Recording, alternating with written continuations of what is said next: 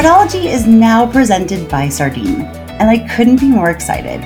You'll get to meet their founder, Soups, and some of the team later this quarter, and you'll hear a bit more about why they've caught the attention of some of the smartest fraud leaders I know throughout crypto, fintech, financial services, and e-commerce.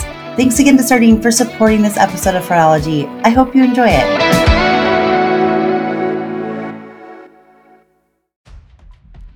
Welcome to this week's Tuesday episode of the Fraudology podcast, where we dive into the science and study of online fraud from the perspective of an e-commerce fraud fighter.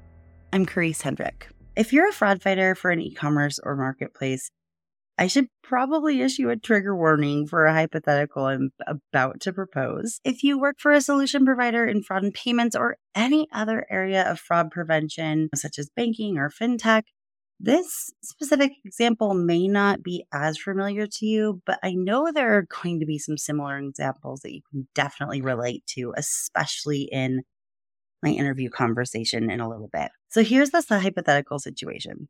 You learn from your boss or through a company communication that the business has decided to enter a new geography online or add in new payment methods in a current geography online. In the US, that would be like, we're going to add PayPal, we're going to add Apple Pay, we're going to add a new BNPL, etc. And usually you're told you can have that ready to go in 3 to 4 weeks, right? Like a lot of times you're like one of the last people told because they're thinking about strategy and they're thinking about going, and there's payments and fraud. What is there to figure out about a new area or a new payment method? The business almost always assumes that it's just a button or a checkbox that's needed to make everything work smoothly.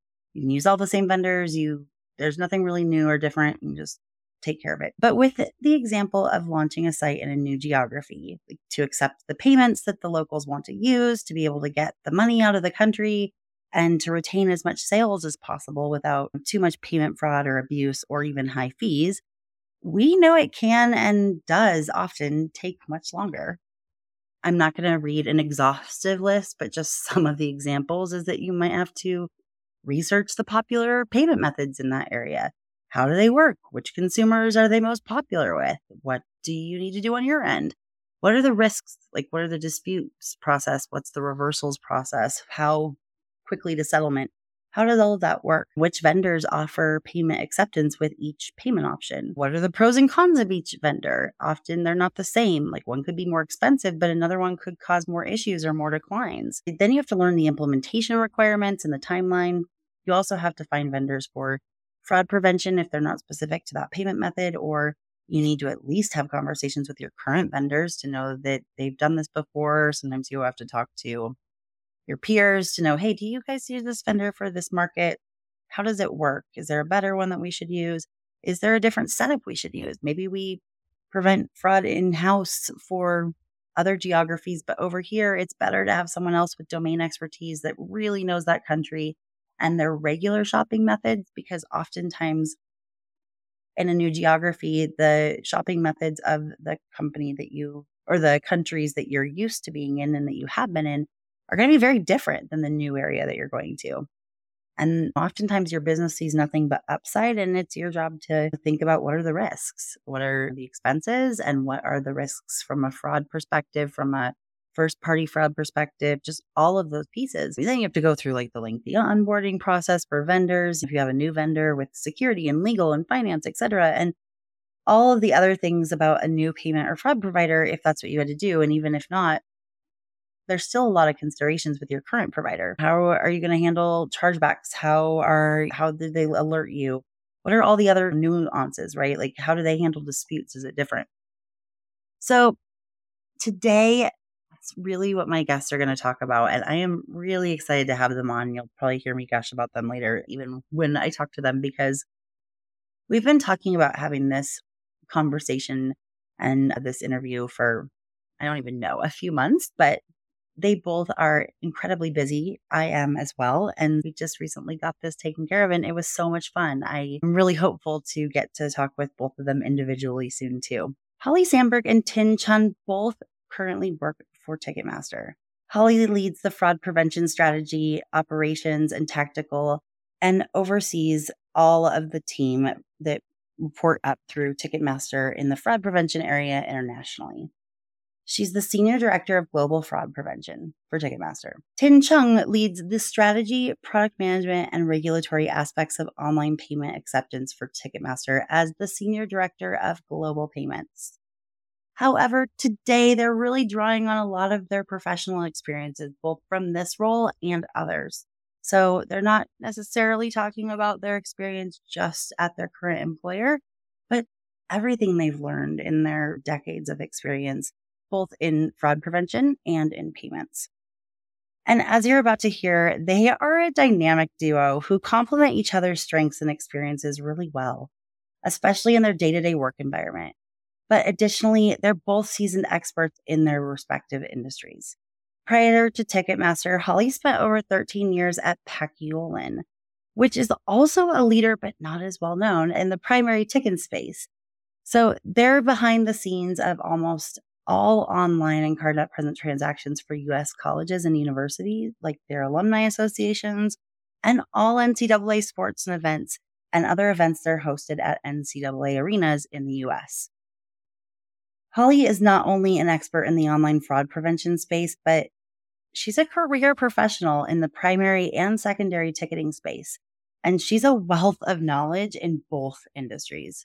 Actually, just last week, she was asked to present at the ticketing industry's leading conference, specifically about the nuances of preventing fraud and chargebacks within event ticketing. This is a conference where CEOs of all kinds of places in every other area of event ticketing meets. But Holly has consistently been asked to be a speaker at this event for several years in a row, along with a good friend of ours in common. And Tin has a unique background in online payment acceptance. While he first began his technology-focused career on the sales engineering side of the vendor and startup side in companies such as PayPal and Braintree within the European market, and he also was heading up solutions and product for companies like ShieldPay and AirWallets in the UK. Tin will be joining me again soon for an episode of Fraudology to talk so much more about his experiences and lessons learned. Moving from the vendor to the merchant space within payments, we had such a fascinating conversation about this pre-recording and offline. I was like, you need to come back. I think it'll be really insightful to everyone on both sides of that fence, but also about the importance of in-house payments expertise for enterprise online companies. It often blows me away that payment acceptance is the lifeblood of all online companies. However, so many large brands in e-commerce still haven't created a single position or hired an expert to lead their payments acceptance strategy, or their product management within payments, or the compliance aspects of accepting payments online. And I'm really excited for that conversation soon too. And as far as today's conversation, whether your company has a payments expert on staff or a full payments department, several of the tasks that I mentioned earlier should optimally be done in tandem with that person. The fraud department and the payments person, it's really optimal for them to be working together. And you're going to hear how well Holly and Tin have done that over the last little over a year. Having a great working relationship and trust that each domain expert knows or will learn what they need to know is critical. And it can also be fun to create new strategies and paths and processes together. If you don't have a payments expert within your organization, you may not know what you're missing out on and how helpful a great one can be. And if you work for a solution provider or for a bank or anyone else that, you're like, this doesn't totally apply to me, there is still so much to learn in this conversation, especially when it comes to developing and executing new strategies for your business, working collaboratively internally. And the takeaways that they both provide are worth their weight in gold. You'll soon see why I've really wanted to have them both come on Fraudology for quite some time and why they really are two of my favorite people. So now here is my enlightening and informative conversation with Tin Chung and Holly Sandberg.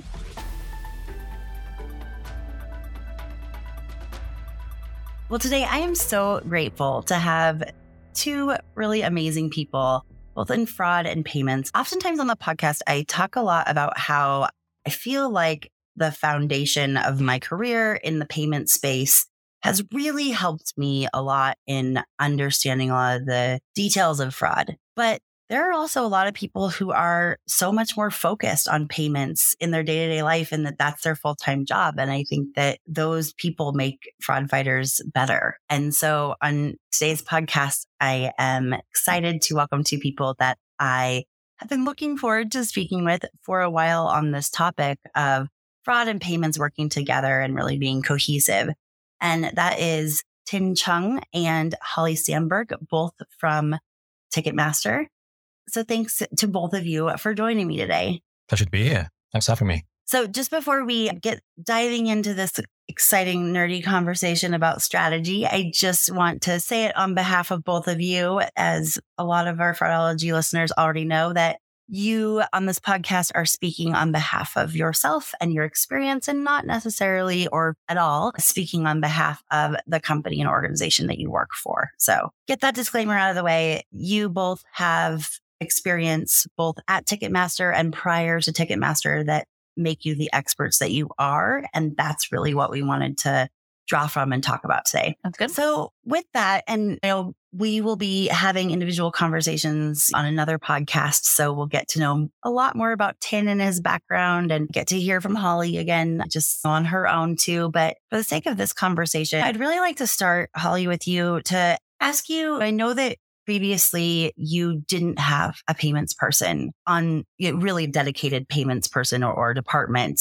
at your companies. How has that been different? And was that something that you were looking forward to or that you knew that you were missing when you were there? Or how has that been different now working with Tin for the last year? Yeah, I think I had bits and pieces of it, but I did not have the luxury or the great experience or the luck. There's a couple of different ways I can refer to it of having all of that wisdom and experience rolled into one person. It may have been peers within the space who had payments knowledge. It may have been reps from the different vendors that we worked with. Sometimes payment questions would come to me, and I certainly learned a lot through that. And sometimes, like even in fraud, we don't know everything and you need to go find the answer, and going and finding the answers when they're needed is how you get better and how you get smarter. But I think it's always a tremendous advantage when you've got someone with a wealth of subject matter expertise that you can work with closely. On top of the fact that Tin is just a great guy who I truly enjoy working with and have a ton of fun with. So when you've got, that's a huge benefit as well. Like not only when you've got genius available on call, so to speak, that you can tap into that brain trust, but also just when it's somebody who's a great person and when you have a great working dynamic with them. That has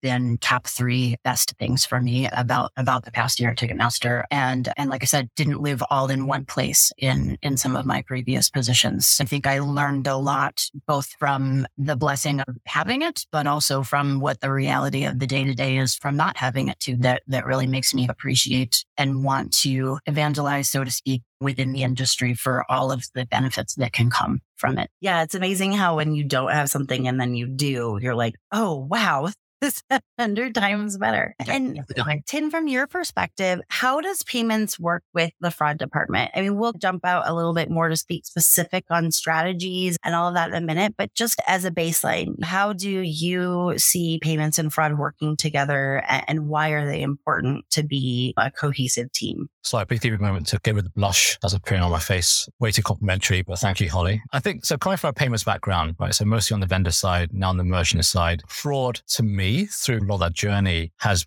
been analogous payments, but not necessarily in a good way. Like people speak of it in the same breath, and that doesn't give it justice, or indeed give me opportunity to really understand the sheer kind of domain experience, not just about fraud, but about the industry and how closely they tie together.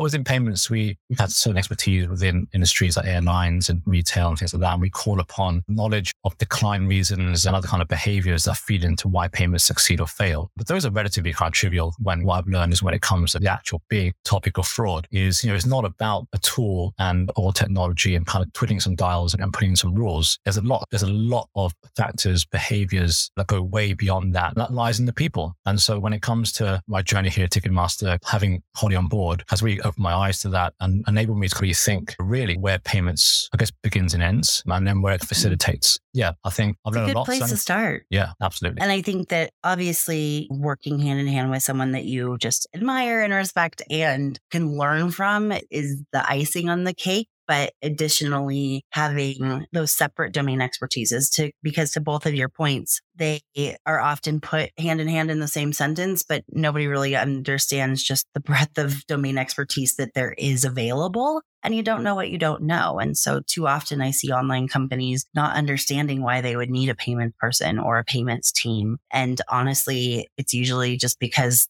the only reason why the fraud team was justified was because of loss of transactions and loss of money and loss of chargebacks, and not thinking about the end-to-end customer experience and all of those other pieces. So I think I've just been so excited to have this conversation. So we'll dive in a little bit. Talking about strategy, Tin, I think I'll start with you on this. A lot of times, I think anyone who's been on the merchant side ever, who's listening to this episode, will be very familiar with some directive coming on from on high down to the people that need to carry out the tactical piece, whether it is adding a new payment method or going to a new country or geography or all these other pieces that really need to involve you. First, you might think, well, that's just a payments thing. Oh, I'll just call my payment provider. We'll do that. There's so much complexity on that, on who you pick, how you do all those things. And we can dive into more of those complexities, payment specific, on when you and I talk specifically, but later. But on this one, from your experience, when those directives come on high, what are some of the mistakes that are made? Just setting a timeline and what needs to be done.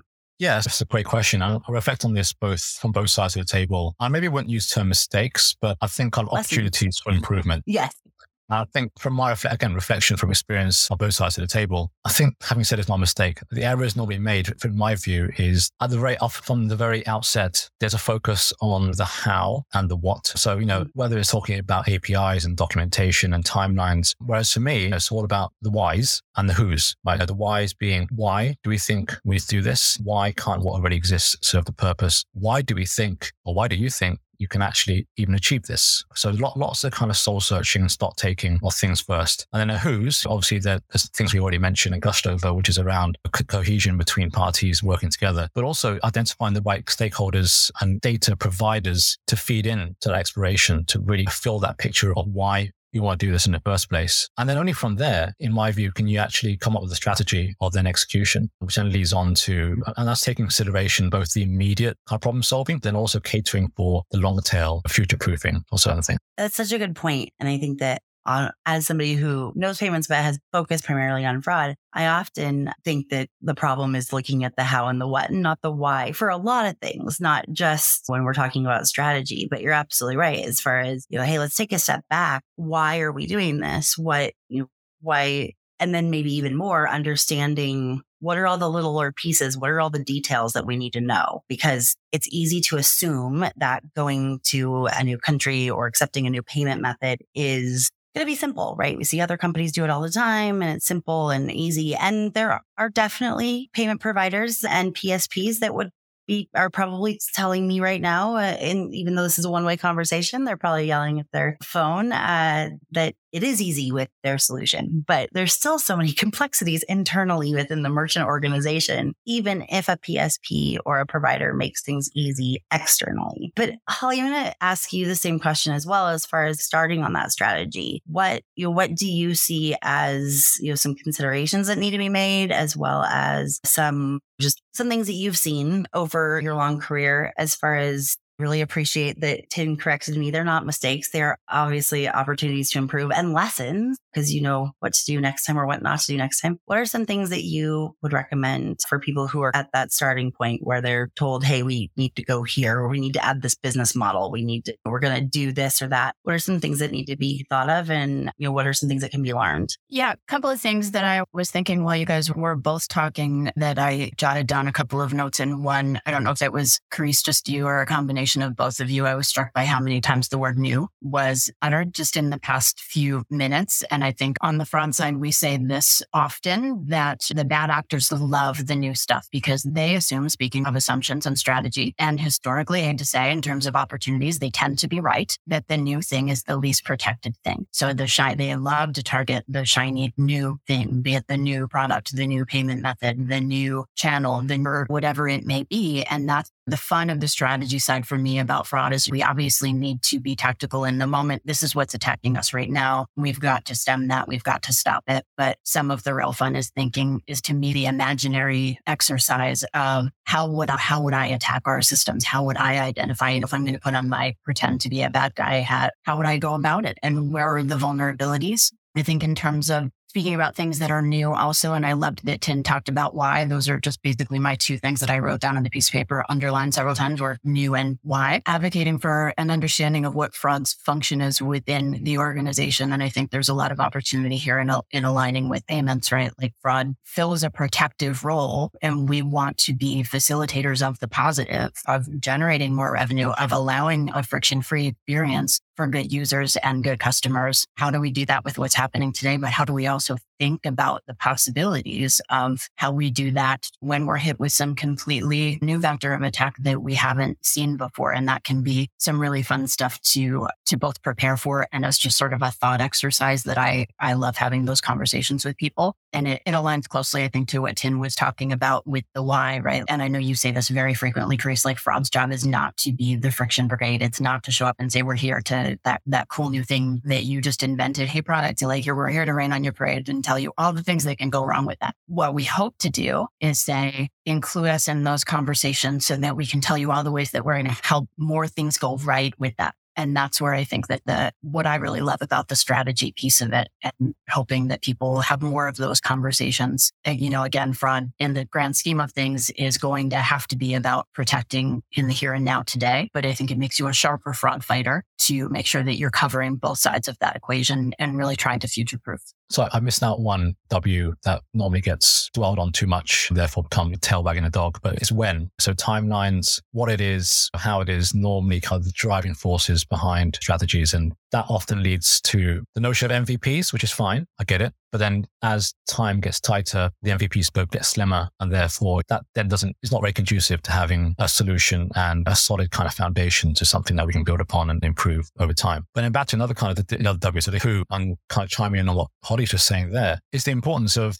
investing in decent payments and for all people, which is, look, I'm not trying to paint a picture that we all have opportunities to build things from the ground up and in a perfect kind of way. But it's, if you have the right people there who know their domain, who work well together, then you're able to identify, whittle down, I guess, the unknown unknowns and go into at least, you know what you know and you know what you don't know. And what I mean by that is, look, if we're given a bunch of constraints within the whys, we've done our homework, we figure out, okay, why to do this, why it's important, and then creep into the whens. That then allows us to use our expertise and come up with the right solutions for the right circumstance. And it may not be perfect or ideal, but at least it's been well thought of within those specific domains that we made the most out of it. Because again, going back to, I guess, things I've observed in past lives is when things get bundled together, lines get blurred between what is payments, what is fraud, what is abuse, indeed. That's when things become unwieldy very fast. Not very fast, actually over time. Because then when you're trying to abstract away, or when you're trying to upgrade, or you're trying to add a new payment method or launch a new country or planet, then you get stuck within those silos, those holes that you can't dig for yourself.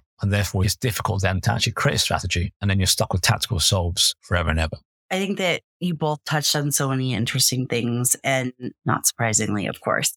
I think that as a practical example or thought exercise, one thing that we talked about before recording was maybe having a kind of an example and walking through, because especially for people in fraud, but I know there will be people in payments listening too, but like we're very literal people. So sometimes we need that example. Okay, these are all great thoughts and things and abstract, but what do you mean by how would you work together and what? One example we thought of was if you were told by leadership or the business made a decision to accept payments on the planet Pluto, and we can use that almost as a stand-in for another country or geographic region, right? Where we don't, and we'll just assume we don't know what the payment method, what the currency is, what the payment methods are, what, anything is at first. What kind of are those steps that you go through? 1, 2, 3, 4 in that kind of way, maybe not exactly in the order, both from a payments and a fraud perspective. Okay. So that kind of ties to something that I had in my notes in thinking when we talked about this ahead of time, and actually didn't write it down in relation to this, but it definitely applies to your question, which is obviously step one, lay out what is the normal sort of order of operations that we would need to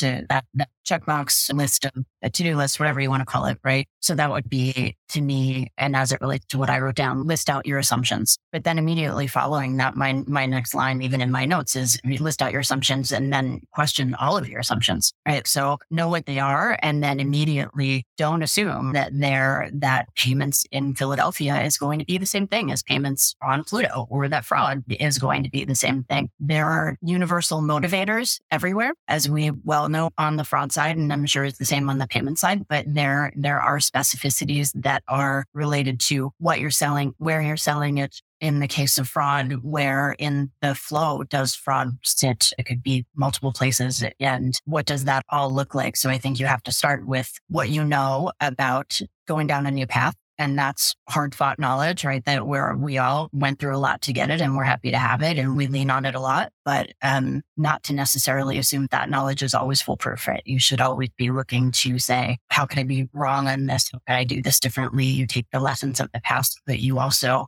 think through variables that maybe you haven't seen before. Yeah, that would be my answer on that. Yeah. And just to chime in there, I've said this multiple times, but it's just so true. I mean, I think that there has to be a level of humility and a want for eternal learning whenever you're in fraud and payments for either side, because nothing's going to be the same, right? Fraud wasn't the same as it isn't the same now as it was 10 years ago. Payment is not the same now as it was 5 years ago in so many ways. And to your point, Holly, payments where you are is really going to be different than payments anywhere else. I could go through the list of so many different types of payment options. And I think a lot of people, especially one trap we get into in the US, is just assuming that everyone around the world or even on other planets use credit cards, right? But that's not always the case. So I think, understanding, looking at what you assume, but then also seeking those out, right? From people who have been there before or learning. And unfortunately in payments and fraud, it's not like you can just go look up a book. There are some good books out there now, but there's a lot of things where a lot of it's domain expertise in everyone's head. So it's going and having conversations and learning. And I think that one of the most dangerous things anyone in payments or fraud can do is just assume or have an ego or not want to be humble and say, hey, I don't know that. It's okay to say you don't know. In fact, I would actually reward that more than someone trying to say that they know. So I think that's such a good point, Holly, to think of what you're assuming and then question all of them. And that's why I think that having the dynamic that you both have and that other companies, other fraud and payment teams and other large e-commerce organizations that I know have too is the desire to learn from each other and the desire to say, hey, I have this piece and you have this piece. What does that picture look like together? Yeah. And going back to my kind of key principles of once you've done the homework and start taking, it's back to expertise and wisdom, right? It's like we all in our own domains know what the kind of core building blocks and what's behind the payments, what's behind a best case like fraud kind of end-to-end experience. But it's also having that humility, but also the expertise, the wisdom to know, okay, there's a baseline set of assumptions, but also we know enough that we go to an entirely unknown place, or even in a place that we do think we know, things aren't always following the same paradigms and then the same way that things work in that way. And that goes back to the point around why we can't jump to the what and the hows, because very quickly you may go, go on Pluto, can processor that we currently have integrated work for them? And there's danger then of going, it's on their website, or the rep said yes, therefore it's tick. There's still a due diligence, the need for us to do our own kind of, first of all, what we feel we need to offer and cover ourselves with in those markets, but also the context of where we run our own business. And that goes back to that point around we can't always find one person or the same person to help us with all the questions that we may have, because they may have pockets of information that are relevant, but one may be a vendor and therefore knows their product, but maybe hasn't seen it ever live or have run reconciliation and settlement on it or fraud on it, real world scenarios, real universe scenarios. Or you have someone who is on the merchant side, but actually they run their business in a entirely different way. Maybe it's via cross-border, centrally, it's not domestic, or vice versa. Yeah, I think there's a lot of interesting challenges in there. I say it's interesting. That goes back to your point around the yearning for learning and just continuous improving ourselves, and big world out there. There's a lot to learn. Yearning for learning. Ooh, that's a really cheesy statement, but I like it. Because I'm also a bumper sticker. And I'm a bumper sticker. I once heard someone say that their goal in life was to be a learn-it-all instead of a know-it-all. And that was something that really stuck with me. It was just like a random conversation with a guy in a coffee shop. And I still am like, I love that. I think that just goes inherently to the majority of people in payments and fraud. I think that's why a lot of them have also become my close friends, is because we all have that in common, whether it's a lot of times it's specific to our worlds. We could talk about this till 2 or 3 in the morning. And Lord knows Holly and I have done that more than one occasion, especially at conferences, or just in general in life.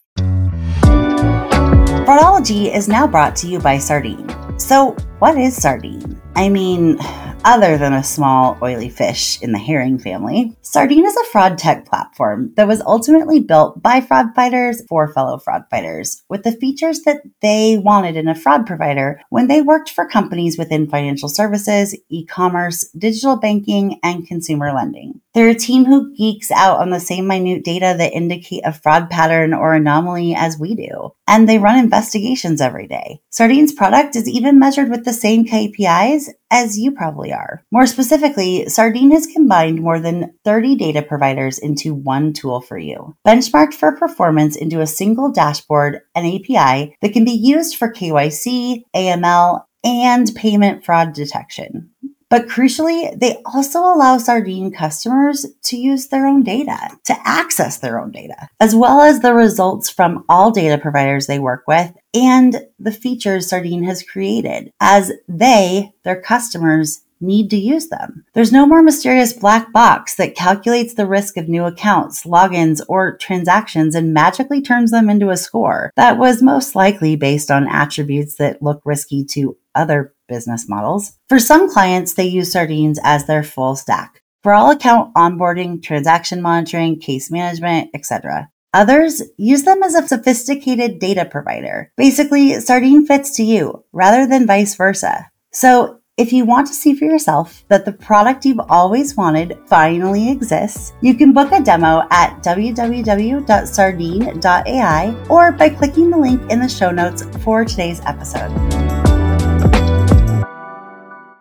But going back to what you said too, Tin, you're absolutely right. Knowing what you do know and kind of framing everything else that you learn in that is so important, whether you're on the vendor side building a product or you're a merchant side, you're trying to solve a problem or product as well. And knowing not just like the way that you have your company structured and the way that your company chooses to process payments in another country or another planet. Do you traditionally do it cross-border? Do you traditionally domicile first? Do you use a third party for that? Those type of things, but also knowing what's our business model. Are we subscription? Are we standalone? Because that's going to make differences.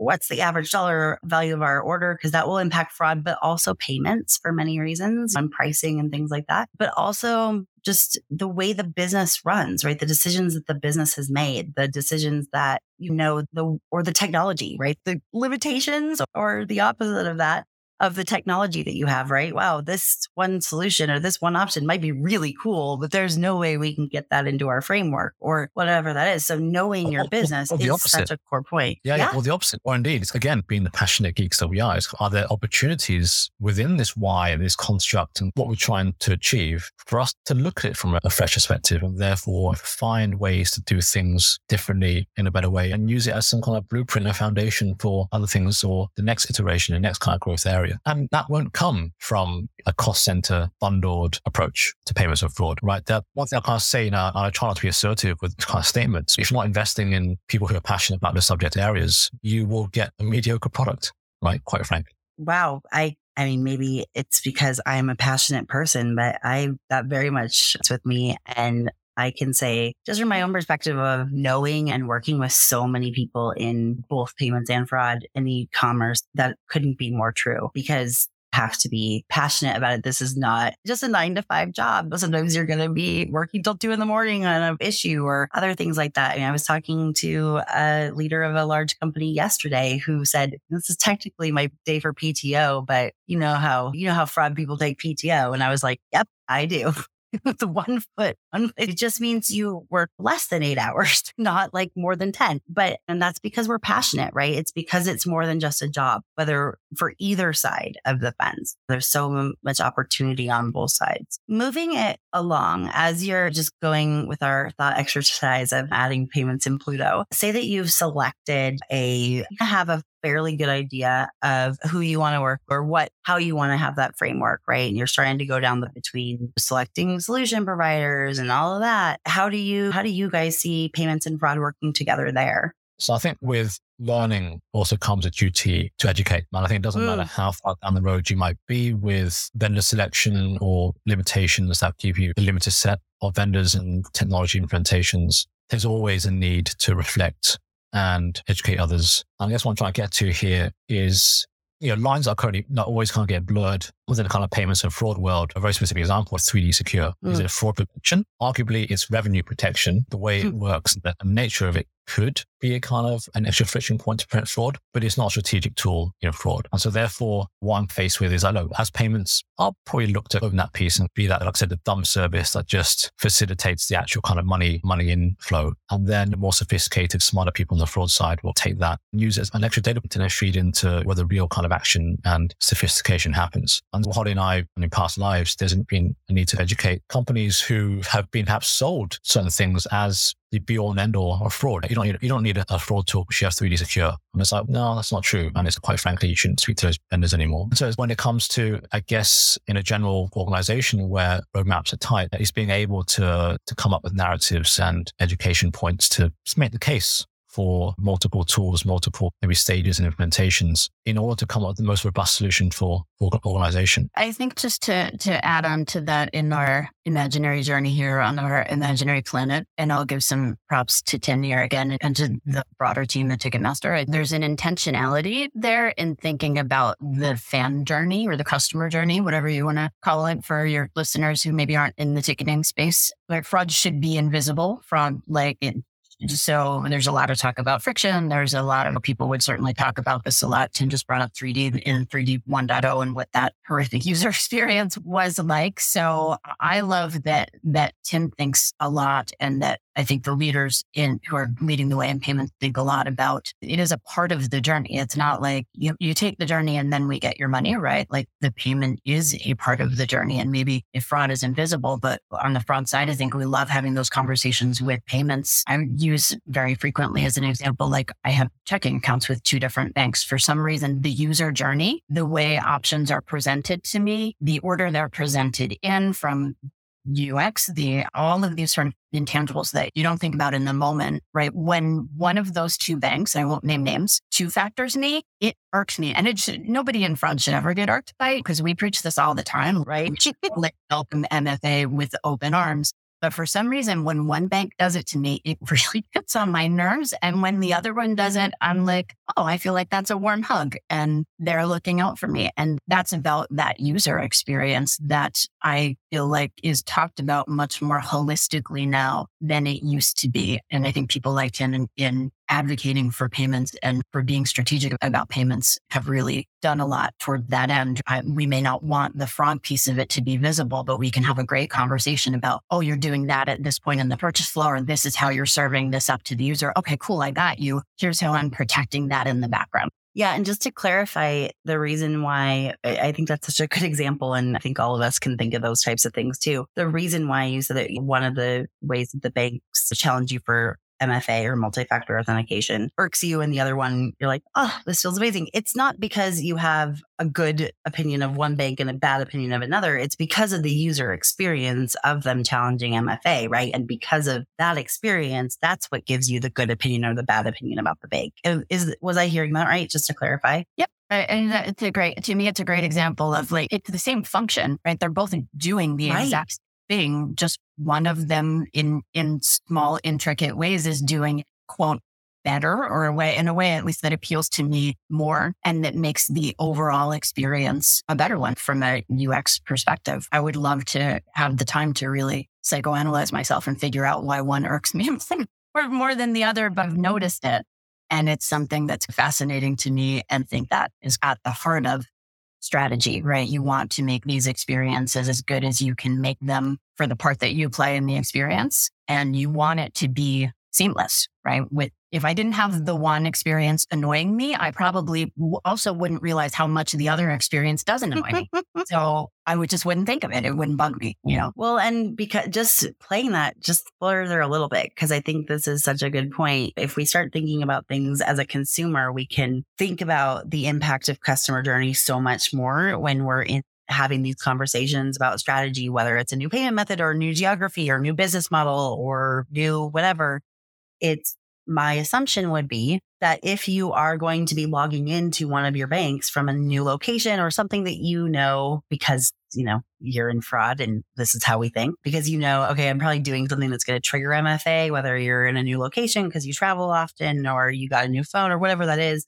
My guess would be if there isn't another reason, if you could choose between either bank because they both have money and you transfer from either one or whatever those situations are, my assumption would be you're going to choose to log in and utilize and transact with the website that has the better customer experience. If you're going to do MFA, at least it's going to be less clunky and better process. I think it's about making it, all those points. So I was making it holistic, intentional, and well thought out. Yeah. And I think that kind of is the delighting experience so that when I go through it, even if it's friction, it's, get it. I know why they're doing that rather than just, so I'm sounding like a parrot here, but back to those principles around if you focus first on the what and the hows, you'll be going, we do 3D Secure in this area for this implementation, therefore we must have it for here. And that might not necessarily be the case. So therefore, if you have a cookie cutter approach to everything, it doesn't make sense, then that's just going to annoy people, right? I think that's when it comes to payments and fraud specifically, using again 3D Secure as an example, but it may also apply to the stuff in the background as well, where maybe not to the consumer, but to the organization. It's like if you put everything, for example, 50% has to go through manual review, for example, because that's just how it's been before, or anything scoring over whatever amount, and no one's reviewed the context or any kind of further thought behind it, it's just going to keep on exacerbating the problems that have always existed. So therefore, going back to the principles, but also the who's and having the right people in place to drive those strategies. Yeah, and just to add on one thing to that earlier question about our hypothetical scenario, I do think that payments and fraud, right, each should be a health check on the other. If I'm reporting numbers that just say the fraud tools stopped all of these transactions, payments is going to be the source of truth in some ways. I'm like, but how many of those weren't actually fraud? And that's really important, right? That you are not just, we talk so much about things being data rich and data driven. It's not just having the data, but having the right data to tell the story. Like I expect him to keep me honest. If I do something tomorrow and he sees acceptance rates plummet, I want to hear from him about it, right? Because it's important to, we talk about this, I think, a lot in fraud when you say somebody new in e-commerce who's just come along and they don't have anything for fraud. Everybody wants to be that vendor. You want to be that vendor who comes in and takes them from no fraud solution whatsoever to any fraud solution, because you're automatically going to look like a hero, right? So dropping it from, holy crap, please make it stop, to something reasonable, like the lift between dropping it from something reasonable to something really optimized, it's a smaller number, it's a smaller percentage, but it's a much heavier ask. And it's something that requires a lot of thought and a lot of expertise and a lot of intentionality than just coming in guns blazing to get the low hanging fruit. It's really like the art of it is in the, once you've got it down to reasonable, how do you get it to awesome? Oh my gosh, I could deep dive into that for forever, because I think honestly that the beauty and the art, to your point, of both payments and fraud is in the nuance. It's in that gray area, because sure, using your experience from, let's say, good to great, using that very popular book. Yeah, some companies can stop at great, but what are you losing between great and optimized? Actually, you're probably losing not as many one-to-one sales, but that's where the customer experience lies. That's where I'm going to go use this website over that website or this bank over that bank because it's going to be faster or it's going to be easier or I know how it works or they're not going to, whatever those, fill in that piece there. But that's what makes you stand out for those for that lifetime value to go up for those loyal fans or loyal customers. It's also where you're able to really fine tune. There's so much opportunity in that gray area and that space, in the nuance space, from whether we're talking about reducing interchange expenses or optimizing decline codes, or whether we're talking about reducing false positives or anything like that. That's where a company goes from good to awesome is when they're really fine tuning those. And I can say from my own experience of getting to work with so many really cool companies, I've been saying this for years. I've been saying it for over 10 years now. The biggest companies in the world, name them here, right? Ticketmaster is obviously one of them. If we look at like the top 10 in e-commerce internationally, but there's a lot of them. We look at the Amazons, the Expedias, the Netflixes of the world. They all balance things out with a payments team early on in their e-commerce journey. They had a fraud team, but they also had a payments team, and they were very strategic. And they weren't just about getting it from holy crap to we're okay with it. They rarely would say, oh, that's an acceptable level of loss. We're good there. And on the payment side, same thing. They have teams of people that are focused on payments and fraud both separately and together. And that I've seen those teams be a very critical reason why those companies went from, sure, they've always been big, but they weren't the size they are now 10 years ago. And I've watched other companies that were probably bigger 10 years ago that didn't get to go over that edge to optimize and lost so much money in different areas and didn't even realize they were losing it and didn't even realize there were opportunities for optimization because they weren't having those strategy conversations. They weren't saying, hey, how do we get better? Okay, yeah, sure, these things work, but how do we improve it even more? How do we go from this is an okay customer experience to, wow, I want to do that? So I'm so glad you guys talked about all of those things. And then just quickly, so all of that, and then also parity again, all the stuff I've said already, which is going back to the point. Because everything you've said is important, Tim, let's be clear. Yeah, pretty much what Holly said in terms of sharing data, keep each other honest. Let's say we want to launch, we're powered by when, so therefore a bit of tail wagging the dog, and we have to get something spun up in Pluto sooner rather than later. And the thought is, why don't we just launch with payments without fraud? And then that's where the importance of learning and educating, learning from the rest of the business as well as your partners in crime, but also educating comes into play because maybe even though Pluto, they probably sell their events 5 years in advance because it takes people that long to get there. If we show that we've sold out in one day, as it turns out from the fraud checks afterwards, that actually half of them, if not more, have actually were fraudulent, it's not a good story to tell. So there's a lot of that kind of sharing and bouncing around, which is why it's important to have that domain expertise. So again, repeating the same point. Yeah, but I'm glad that you are, because I see this too, where I think that it's ironic sometimes that, well, and I guess that a lot of times it's the companies that don't really have someone with fraud domain expertise. So maybe that's why it's less ironic. But, the companies just feel like they can just trust their vendor and trust the advice their vendor gives and just do that. And sometimes that's true. But other times, is your vendor going to tell you that you're paying twice as much,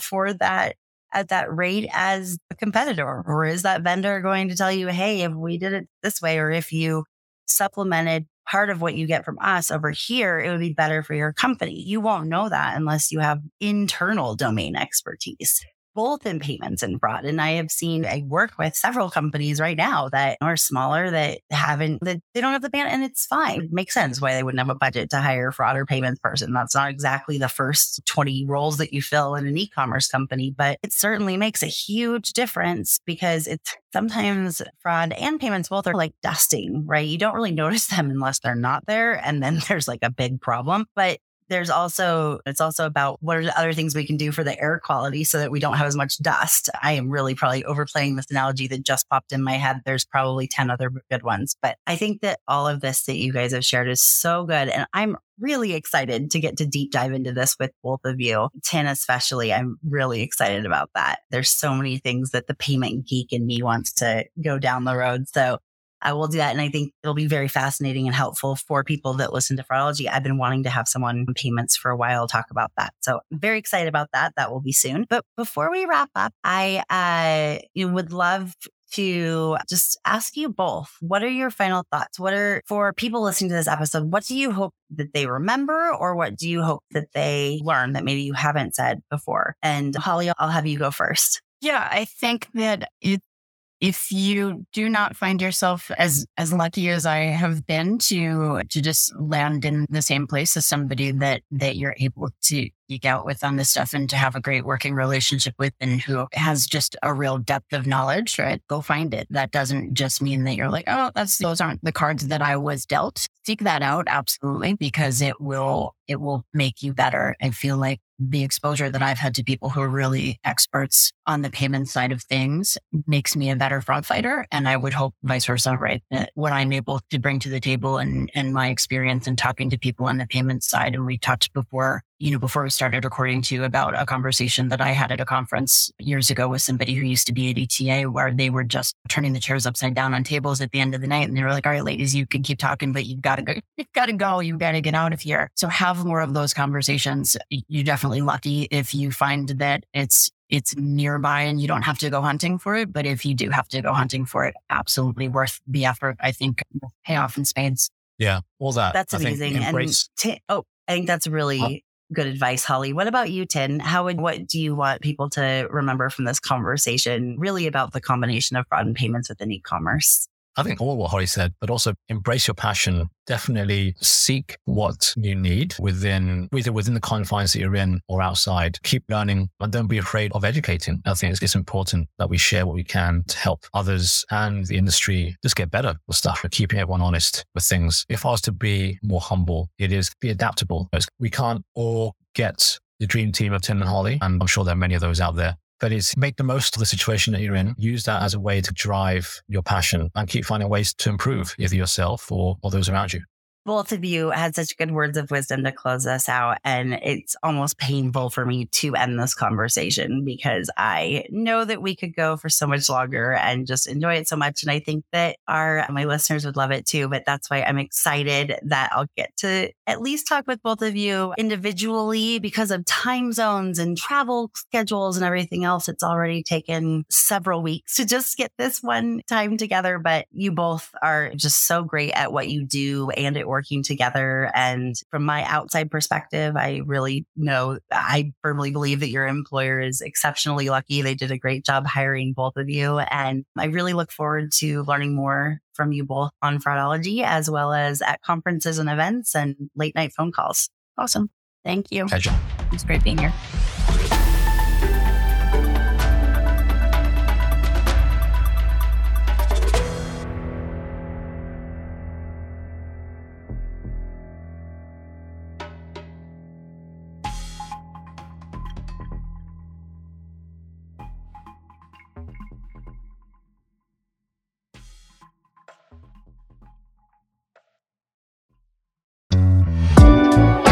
Thank you again to Sardine for sponsoring this episode of Fraudology and for supporting information sharing and collaboration across the FraudFighter ecosystem.